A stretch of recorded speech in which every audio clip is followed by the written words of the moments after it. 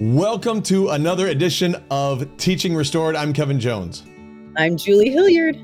And we get to help others learn about how to teach the gospel of Jesus Christ to bring them closer to Christ. And it's something Julie and I are very, very passionate about. We love teaching the gospel, even when it doesn't go well. Yep. Isn't that right, Julie? Even when it doesn't, well, I'll say, even when it doesn't go as expected. Yes. Because sometimes it can turn out well in the end. Right. But to get there, you kind of have to go through a roller coaster. Yeah. You ready? I'm ready. Okay, let's go for this. Okay, so I literally just finished teaching a class, and it was the most uncomfortable class I've ever been in.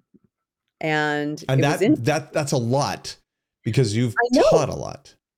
I know, there were several times during this class where I was standing there and feeling like my mind went blank and feeling, I actually had the thought, the Spirit isn't here right now. And then as I was teaching, kind of even received a little bit of correction that made me uncomfortable, and I had to course correct. I'm telling you, it was a really hard class, and I felt like a myriad of emotions. And so we're coming to this recording in part to process a difficult teaching experience, and I think that there's value in it. So let me tell you kind of. Go ahead. So real quickly, so this is real time. This is not like we've rehearsed this. This is, you just came off the teaching and we're processing real time. And explain just for others who don't know what this class is again.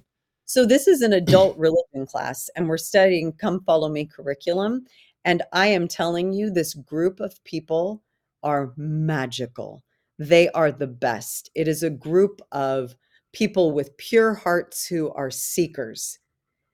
And it can be a bit of an echo chamber sometimes. And part of what we try and get away from is creating an echo chamber.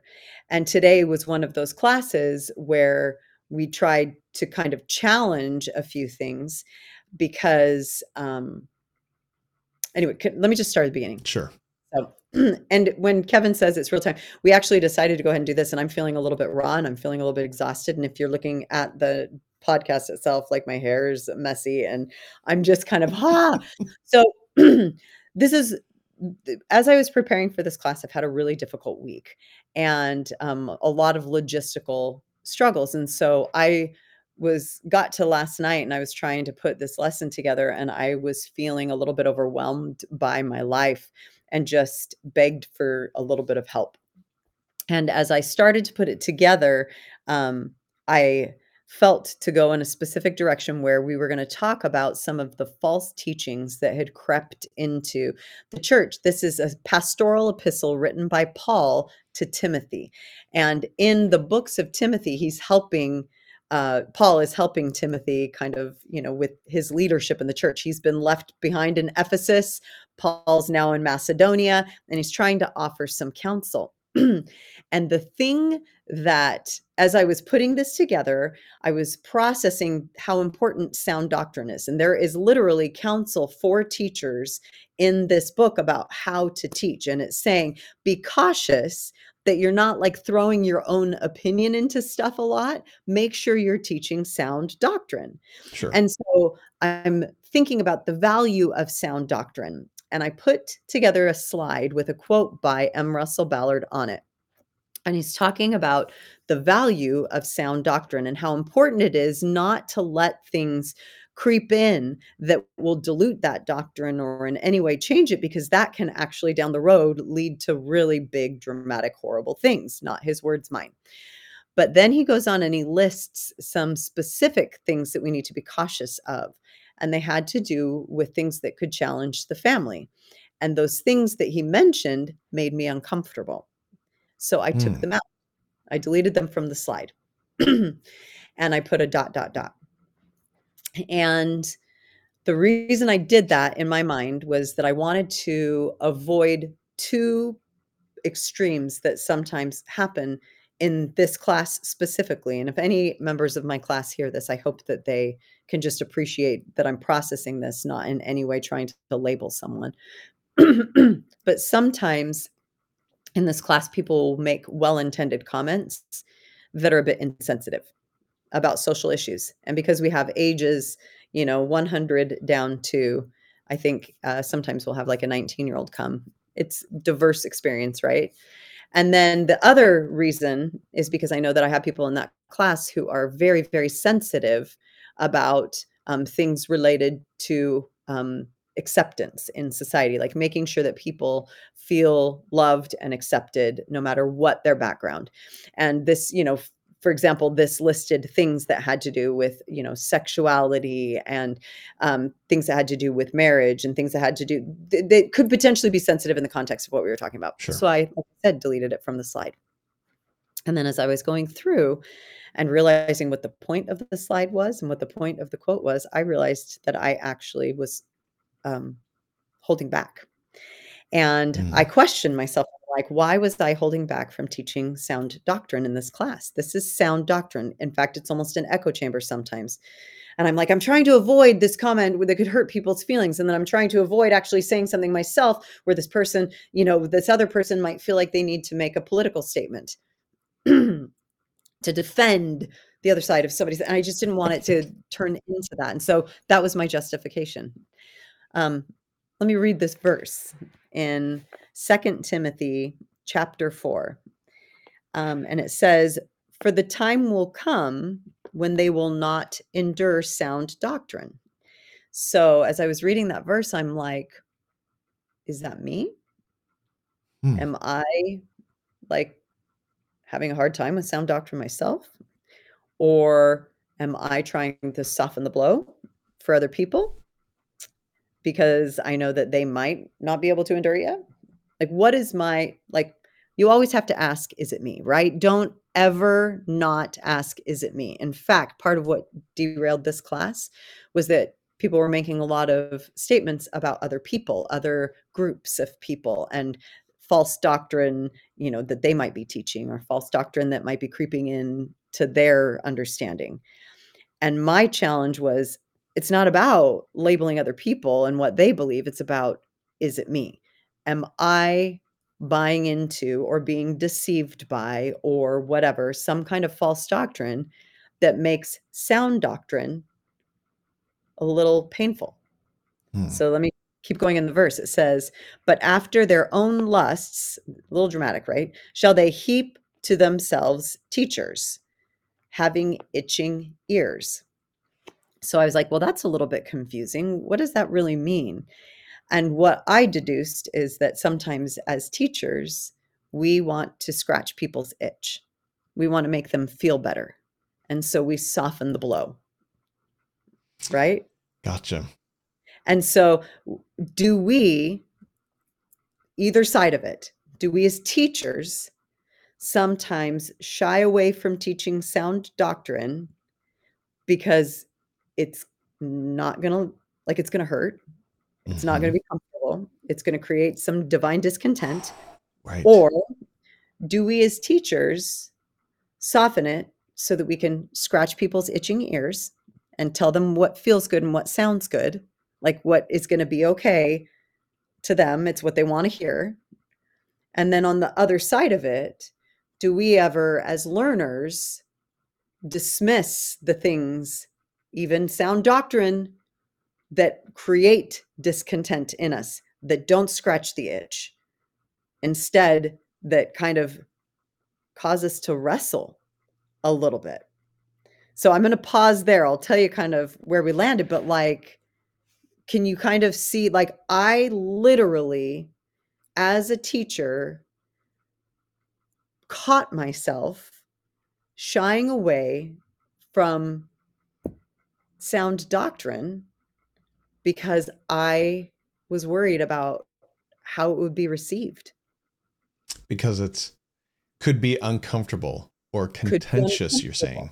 Is that right? Contentious in that setting, not even contentious, because nobody has a contentious bone. They're not trying to create contention, but rather thoughtless comments are often made on that subject, and I feel the need to like make it a little better so that it doesn't bother people. And then on the other side of it, you know, I might accidentally say something that causes like an uprising because I don't think the same way that other people do on specific topics. Am I being too vague in how I'm saying this? Is it getting muddy or is it making sense? So from what I hear you say, it's really kind of a choice, and I'm going to boil it down from what I Yeah. understand to two. You have a topic that could get rough. So the choice as a teacher is, do you either dive in and teach it fully and run up against most likely what will be maybe some contention, difficulty trying to explain, maybe even some confusion, or do you back off and make it and kind of, I'm going to use the word almost placate to the people who are learning so that you don't get them riled up or ruffle their feathers or whatever, and you just so that it can be nice and happy the whole way through. Is that what I Kevin, hear? yes, and Okay. I'll tell you that I am not afraid of conflict, but like, can the spirit be there? Like, how do you have that discussion and still have the spirit there? Good. And I can tell you, this is the part I was trying to describe at the beginning, but I needed to give more detail. I needed to build to this point that there was a point where I realized the spirit was not there and I was doing it wrong. And then later, it was palpable. I could tell when the spirit came back to the conversation. Gotcha. And so, like, going into that place on purpose versus just placating and creating the echo Mm-hmm. chamber, being happy with the echo chamber, and everybody leaves enriched and uplifted. I mean, isn't that the point? You want everybody to come and be uplifted and enriched and go home feeling like good and happy and they felt the spirit and it's awesome. Like, But do can the you? spirit invite feelings that aren't just peace and joy? Like, Mm. can you have a spirit-filled discussion where parts of it are uncomfortable? So this makes me think of a concept I brought up a few, I don't remember, episodes ago. Double and single loop learning, Yes. right? Where you make the assumption and then you go off the assumption. Double loop learning is when you challenge the assumption. So I'm challenging the assumption of, isn't the point to make everyone go home happy, excited about everything and feeling the spirit? Isn't that what you're trying to do in the end? Or is it? I mean, that's the essential. I think that's essentially the question you asked. Can Yeah. you teach a successful class where that actually isn't the goal? Okay. So it was interesting because after class, I had um, several individuals come up to me and be like, that was so uncomfortable. Hmm. Like, I couldn't even open my mouth because I was feeling so many feelings. And in the end, I love what I felt Hmm. because I need to go home and I need to wrestle with this a little bit. And Good. then someone else came up and said, I was so hurt by a comment that was made, but it had to do with my own experience and described to me why she was hurt. And then she's like, and it was an opportunity for me to figure out how to practice what we were talking about in this class where there's false doctrine and I'm not judging the person or putting the person down, but rather giving people space to feel and believe differently while not necessarily trying to embrace and accept it myself. Like, people were making otherizing comments, and without going into a bunch of detail, it's really difficult to describe, but the idea that we often make otherizing comments when we are trying to process the application of a gospel principle. And instead, what I was really hoping and what we were really trying to do is stop otherizing and saying, do I do that? And in the process of saying that, we kept making otherizing comments. Otherizing. Yeah, let me explain. Oh gosh, Kevin, I'm getting a little bit off. I'm kind of getting confusing.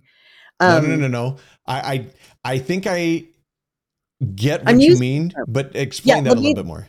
let me describe otherizing. So this is something that I'm actually struggling with in class. I feel like sometimes as we are discussing real life application, and this is specific to this instance as well, part of what was really difficult about processing it is that we were making judgments about other people Sure. to explain the principle. Mm-hmm. So we're talking about false doctrine, right? So we are labeling other groups of people, other individuals, other causes, other, like, even I'll give you a concrete example. Sometimes we make comments about the youth in general as being, they're so disrespectful. They haven't even learned how to, talk nicely to their parents and show Those respect to their youths. teachers. And so, we sometimes will make otherizing comments like the sin lies with them. We're not saying this really, but like Mm-hmm. kind of are, oh, this is what they're doing wrong. And the point should be, well, do I do that? Mm-hmm. So that's kind of, to my point a little bit earlier. Well, who cares? Like, is that fair for us to make those statements? I don't know. Like, we're processing out loud. Give people space to process, right? But do I do that? Is the more important question. Right? And Right. so, okay, so let me kind of bring a point that I learned from this, because like I said, I had people that were coming up to me after this class and describing this discontent that they were Okay. feeling. And I realized that I was feeling some discontent too. And I think that this is the conclusion that we drew together as a class. And then this can maybe be the point that we just discussed briefly. So we went through this really uncomfortable discussion, and people were like, I was feeling really like, one person said at one point, I almost got up and left. Like, it was that uncomfortable. Wow. Sure. And I will admit, at one point, I wanted to put my book down and leave myself because I was just trying so hard to bring home a point, like, and to make it constructive. And I felt like it just kind of, it was just a wrestle to get there. And I realized that what we had in that room was a whole bunch of people wrestling not with others around them, but with themselves. And to explain what I mean, I realized this, I'm going to make it super personal for a second. Okay. How I didn't, want to add the end part of that quote. I realized that sometimes in my conversations with people, placate, filter, soften, Mm-hmm. etc., true doctrine on purpose, Mm-hmm. because I don't want to put people off. And I also realize that my job is not always to teach sound doctrine to someone who doesn't necessarily want to hear it. My job is always to love people. So, taking that to a very individual level, and then I'm going to take it to a classroom level really fast. At the individual level, if I'm sitting with someone, my job isn't to like make sure that they know how I feel. My job is to make sure that I know how they feel. And then when they ask me, I need to be clear in teaching sound doctrine, but I don't need to shove sound doctrine at them. And so when it comes to like a classroom setting, I was processing this. I'm like, why am I uncomfortable with it? And I kind of realized that part of my job is to actually lead people to a place where they will engage in their own wrestle. Like, my job isn't to scratch their itching ears. And so if people leave a class with personal, like, I need to take this to Heavenly Father and wrestle with it a little bit so that I can figure out how to apply it, I actually think that's good. I would Like, I agree. left that class realizing that so stupid, that I have a wrestle with Heavenly Father to sort out how to make sense of loving people that and just leading with love in relationships where I profoundly disagree with their actions, but I love who they are so, so deeply. And it's not my job to throw sound doctrine at them first. It's my job to love them first. And that was my personal wrestle. And I'm engaging in that wrestle. Like, that's something I need to do. And if people in that space walked away feeling the same kind of divine discontent or the same call to engage in that wrestle, I kind of think that that's a good thing. Like, I kind of think that discomfort can serve a purpose. I don't know. I What would, tell me your thoughts? I feel like I've talked a ton and kind of not super clearly, but I'm still, like I said, this is so raw that I'm in like the process of processing. for me, it's been very clear. And I hope for others it has as well, because I think we all are in that space. I look at what you're saying from not only a teaching perspective, but again, from a personal, like you said, it's on a very personal level as well. I have some of those same, I think everyone has some of those same difficulties. And when you're a parent, those difficulties happen a lot when you get teenagers and YSA and young marrieds and on and on and on. It happens all the time. There was one, as you were telling me of your experience, it reminded me of when I was in college. I got home from my mission, started back into college, and was asked to teach seminary at the same time. And I was teaching a class, and the other class that was being taught, that back then, I don't know, in our stake right now, we do a lot of team teaching where it's one person, then Oh, one yeah, yeah, day, yeah. then another one the next day, right? Maybe a couple doing that. I was teaching all week. And so, and that's how it was. We just taught every day, Monday through Friday. And then there was another class that was being taught by a friend's mother. And so she was teaching, I was teaching different classes, and she was having difficulty with one of her kids. And she said, and I'll never forget this. She was telling him about her wrestle with her son and having this difficult time with him because he wasn't doing the things that would bring him happiness. And she mentioned this to a member of the stake presidency, and his response was, stop trying to teach him. Just love him. Let us do the preaching. Interesting. And I found that very freeing.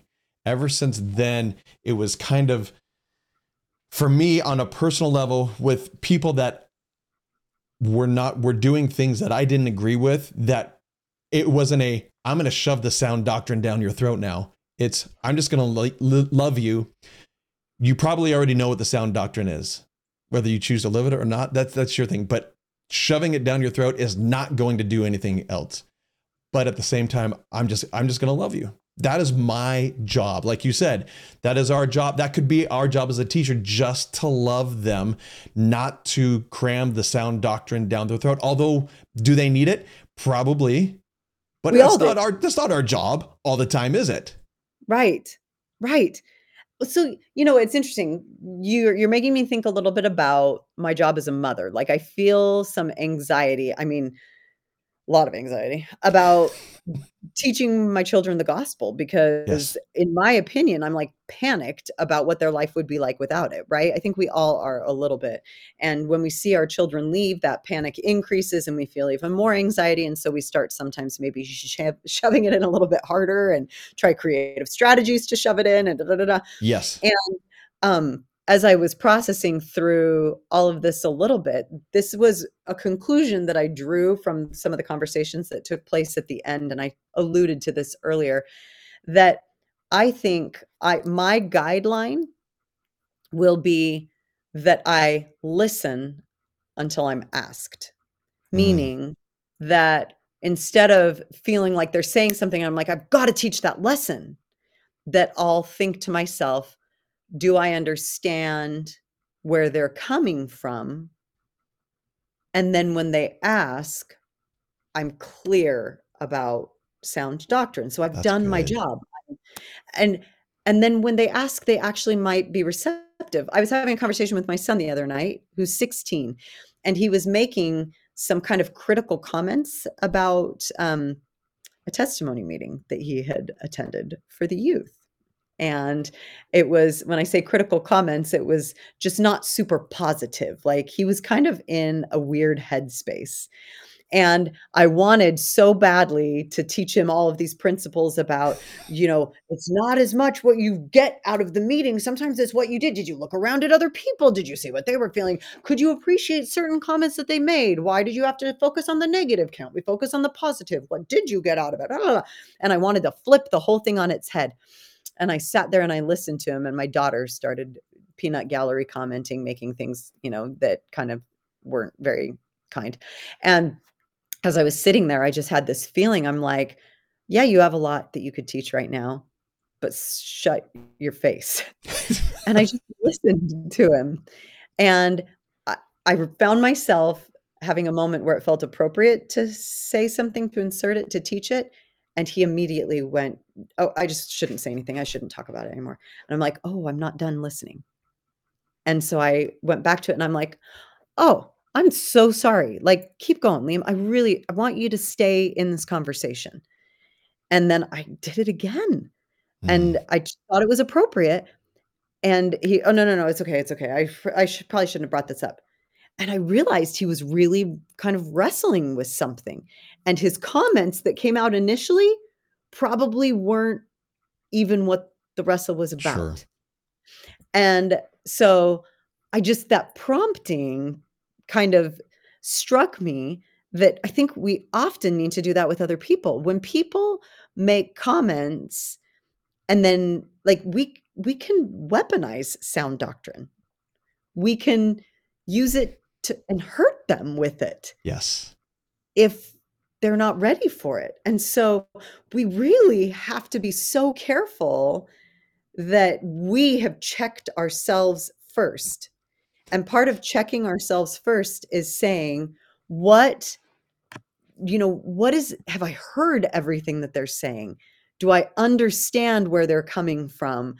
And that's way more important than I have the perfect thing to teach them to solve their problem and to set them straight. So true. You reminded me of what Elder Bednar has said a number of times. I've heard him on different podcasts or different recordings. He says over and over, how do I know what to teach them if I don't listen to them first? Yes. Right. And I think you're right, especially as a parent trying to teach the gospel. How many times is it, all right, we need to have family home evening, or I need to teach this principle, or there is a gap in their understanding and their learning, and I'm going to teach it to them. Oh my gosh, I literally use that phrase. Yeah. And they will learn this because I am not going to be remiss in my duty as a parent. And I will make sure that they leave this house understanding this principle. It doesn't, like you said, they may not be ready for it. And we may be weaponizing doctrine by trying to teach it too early, or maybe in a forceful way when they're not ready, or trying to shove it down their throats again. I'll use that phrase again, but we have to make sure that they are ready for it.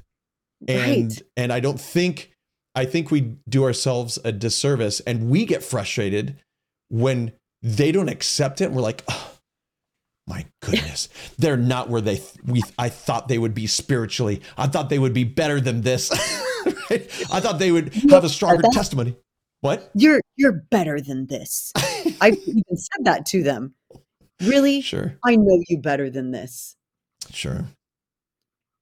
Okay, Kevin, let me connect those two things because I was talking about, I feel like we kind of have these two things that merge really, really nicely. Yes. So when we're talking about, our kids and teaching sound doctrine and how we can sometimes weaponize it, and how we said, like, we have a selfish agenda sometimes, like right. where it is about doing my duty as a parent more than it is about you actually, whatever. I think that these 2 points of that we're making, or that there are 2 points that we're making that are married. Sorry, I had to say it like 5 times to get it to come out my mouth. Um, I think, gospel according to Julie, that leading people to a wrestle is sometimes more instructive than perfectly articulating sound doctrine. Perfectly summed up. I absolutely agree with that. It is not always about teaching them. It's making sure that they get to the point where they want to find out, where they are encouraged or pricked by the Spirit to, oh, I need to really figure that out because I don't know that. How would I? What do I you said that perfectly, Julie. That is so Well, good. like, I felt so kind of confused at the end of class today, and it's taken me processing through it with a couple of people after class, and then just kind of even right now as I'm kind of putting all of this together, to really feel like we often define success as everybody walking away having had a spiritual experience. Mm-hmm. But I Mm-hmm. wonder if sometimes success could be defined as us helping to, through our class experience, initiate a spiritual experience. Not that they have to have it in Right. class, but maybe discomfort is sometimes the way that that will be initiated. Wish it hopefully it won't always be that way, right? But whatever it is, we have to remember that us articulating things perfectly and beautifully will only go so far. That when people have an experience with it, we've talked about this before, that's when it really sinks in. And so sometimes having a difficult discussion in class, having varying opinions, having some discomfort, and then feeling like, oh, a little unsettled might actually be exactly what was needed to lead people to engage in their own wrestle. I like And that. that's not a bad thing. No. Sometimes leaving things unsaid with your child, when, to bring back that example, might actually lead them to engage in a wrestle to figure it out themselves, which creates something even more powerful than you articulating it for them. Right. And so I don't know that it's necessarily a bad thing. Like, when we talked at the beginning, here are the 2 choices. Do you try and give everybody a really hunky-dory happy experience where you feel joy and feel the Spirit in class every single time? Or do you sometimes allow it, go to the spaces that might be uncomfortable? I am going to conclude that I think that there's balance, but I think that going there when prompted by the Spirit, when led by the Spirit to do so, creates more authentic conversations and sometimes leads to divine discontent, or sometimes leads people to engage in their own wrestle, which might have been the point. Right. I don't. Last night, my wife and we were talking to her two boys who are left in the home now. And we talked to them, and I mentioned to them that kind of it's the parable of the 10 virgins. I didn't mention that, but it's the same concept of, Yeah. you have to know this. We can say all of this and that's great, but we want you to have experiences to get yourself there. Yeah. And it's really important that you do that. And it reminded me of one time when I was in a bishopric and I was new to leading in that way. It was a new bishopric and I was trying to figure out my place in the bishopric and trying to figure out how things worked. And there was a disciplinary council and a brother came in and we talked to him and figured out what was going on. Then we dismissed him and then we knelt in prayer and said, Heavenly Father, what do you want us to do? We got done. The bishop looked at me and said, what are you thinking? And this is my first one. Holy Okay. cow. And I said, I did not receive an answer for anything. And I thought, if I say this, I'm probably not in tune. Right? They're gonna judge me. Right. He's probably going to judge me and say, well, I got an answer. And right. But I You're said, fired. yeah, I felt, you know, and the question was excommunication, disfellowship, etc. What was the proper course for this brother? And I felt, it wasn't that I felt nothing. It was that I felt that there was not a clear way to go yet. And I didn't know what that was. And he said, I felt the same way. That's strange because I usually receive an answer of what is best, but not in this respect. So we brought the brother back in and said, we don't know. We didn't receive an answer. Let's talk about it in 2 weeks again. And my initial thought was, holy cow, are you kidding me? We're going to let this brother go. I mean, he's dying inside going, okay, Agonizing. what is my fate? What is my fate? And we just said, we'll tell you in a couple weeks, right? But then as I've grown up and I've thought about that experience so many times, maybe that's exactly what he needed. Maybe he needed the wrestle. Maybe he needed to go through that and dive deeper than he already was. We don't know the real reason. But I think sometimes in our teaching, for me, because I love questions, it is almost better for me to make sure that they leave with a question and a struggle than it is to make sure that they understood everything that I wanted to teach them. It's almost like they're an oyster. I want to put a piece of sand in them and send them off and let them develop a pearl out of that. So well said. So well said. So that's really, my goal isn't always to just, here's the information and to feel the Spirit. Absolutely. Right. But I think it is perfectly okay to have a little bit of struggle as they leave the class. Because we can't have those experiences. And the only way they can learn some of these experiences will be outside of the class. In fact, the vast majority will be outside of the class. So why not set them up so that they go have those experiences outside of the class? That is so well said. I think so the phrase divine discontent has just kind of been in my mind lately because of some other things. And I really do think that discomfort is motivating because we want to be comfortable. So we're looking for a way to get comfortable. And so what you're saying is maybe create a little bit of discomfort, like in a positive way. Yes. And divine discontent is intended to be spiritually motivating because you want to find peace. It's as though we kind of, when we're comfortable, we often become complacent. And so creating, if you're in an echo chamber at church and everybody's saying the exact same thing, you're like, I feel so good at church. I feel so comfortable at church. I feel so whatever at church. While that's wonderful and has a place, you also have to feel great when you're in your home and feel great when you are facing, a little bit of persecution and feel great when you're in, and you get to a point where you become more confident and more sure and more because you've engaged in the wrestle, because you've gone to the uncomfortable places.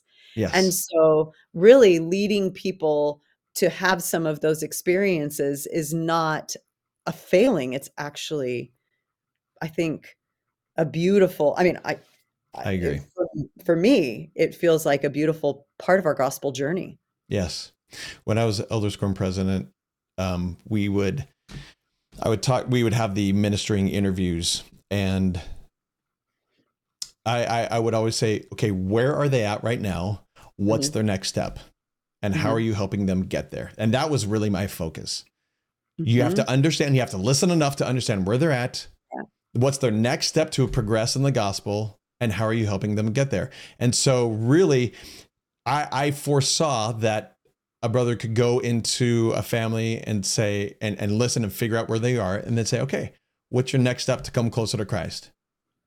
And then bring that up and then say, okay, how can I help you? Walk away knowing that there's some of that even discontent there of, oh, I'm here, but there's another step. There's some more that I can do, whether it's the next ordinance or another level of spirituality on a personal level or on a family level. But it's not a popular song, but a song that I know of. It's called Safety's Just Danger Out of Place. Oh, that's interesting. Isn't it? It's a Harry Connick Jr. song. Safety I is love just Harry Connick Jr. Yeah, safety is danger out of place. And I've thought about that title so often that if we, like you said, if we're too comfortable, maybe we need some of that struggle. Maybe we need more struggle to help us progress. I also like what you said.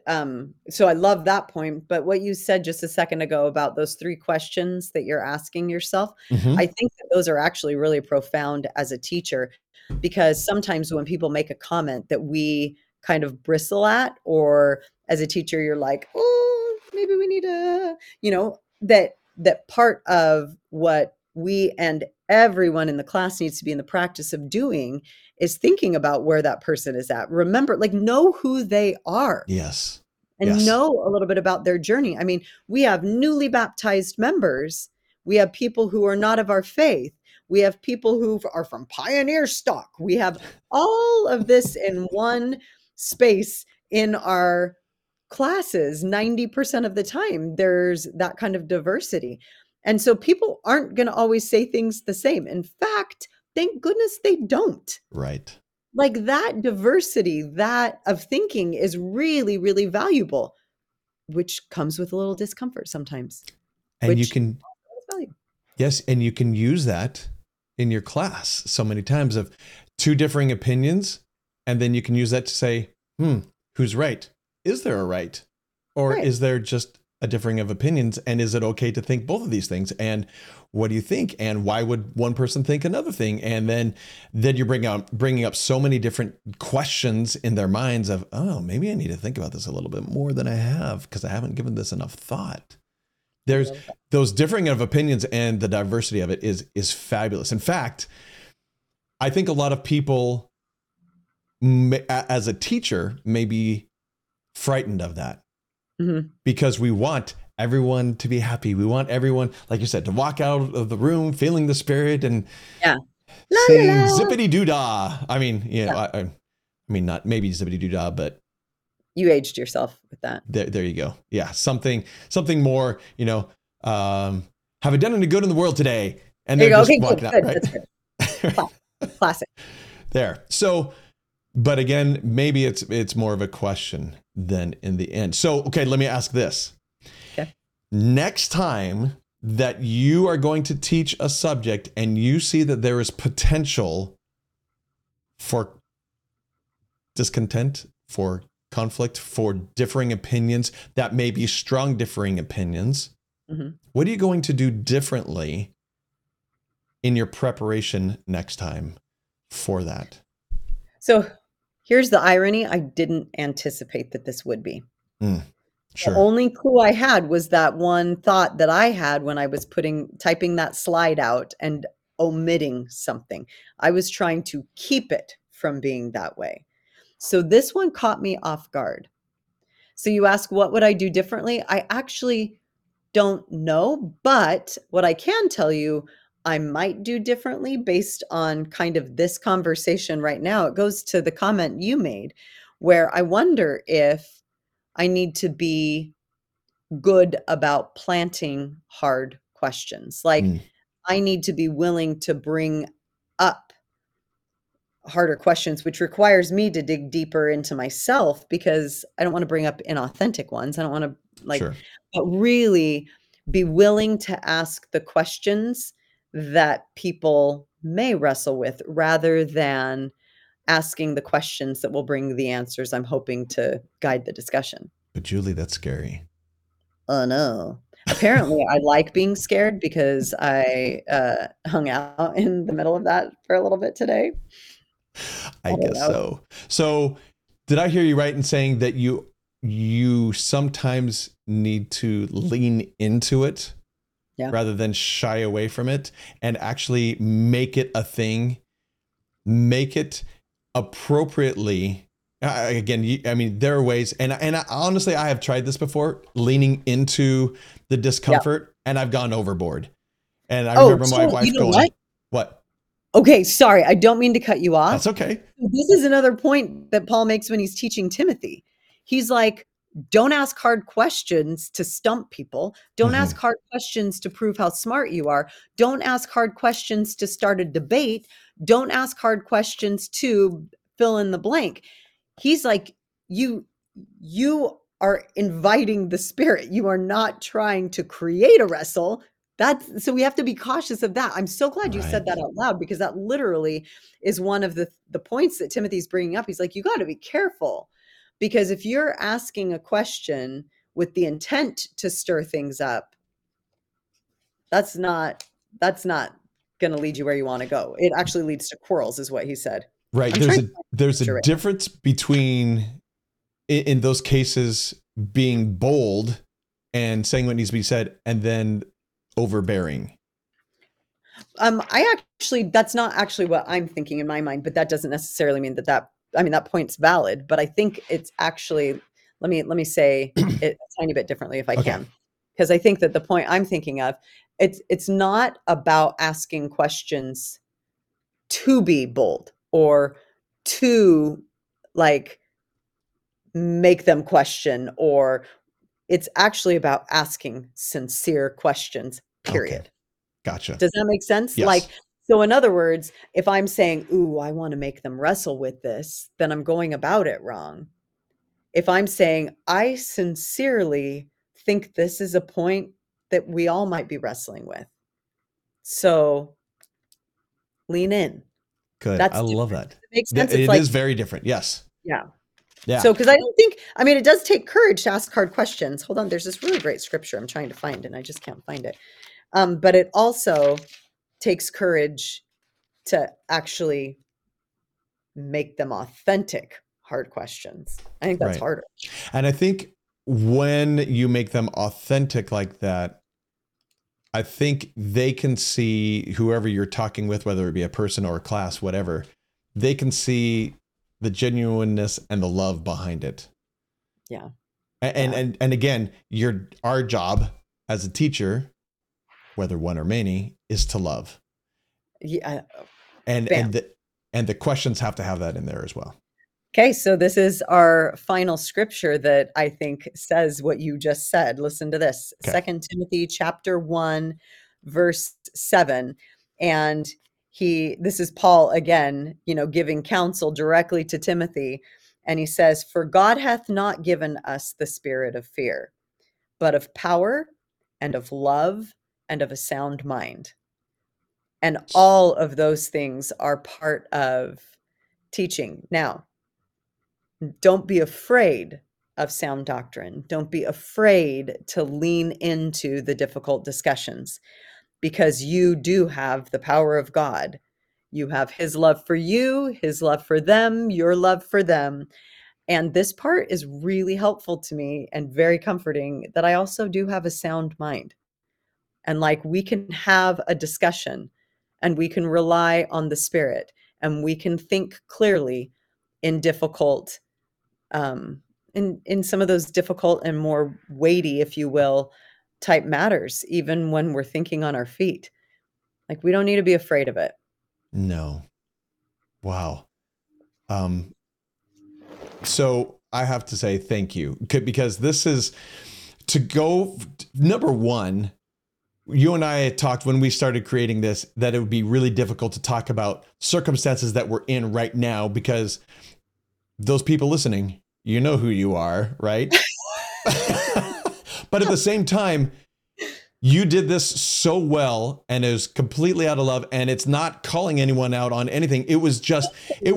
This is the struggle we all had together and it came out really well. Yes, yes. That's And exactly it. you did it so well. Thank you. And it's such an important topic that a lot of us aren't really thinking about and talking about.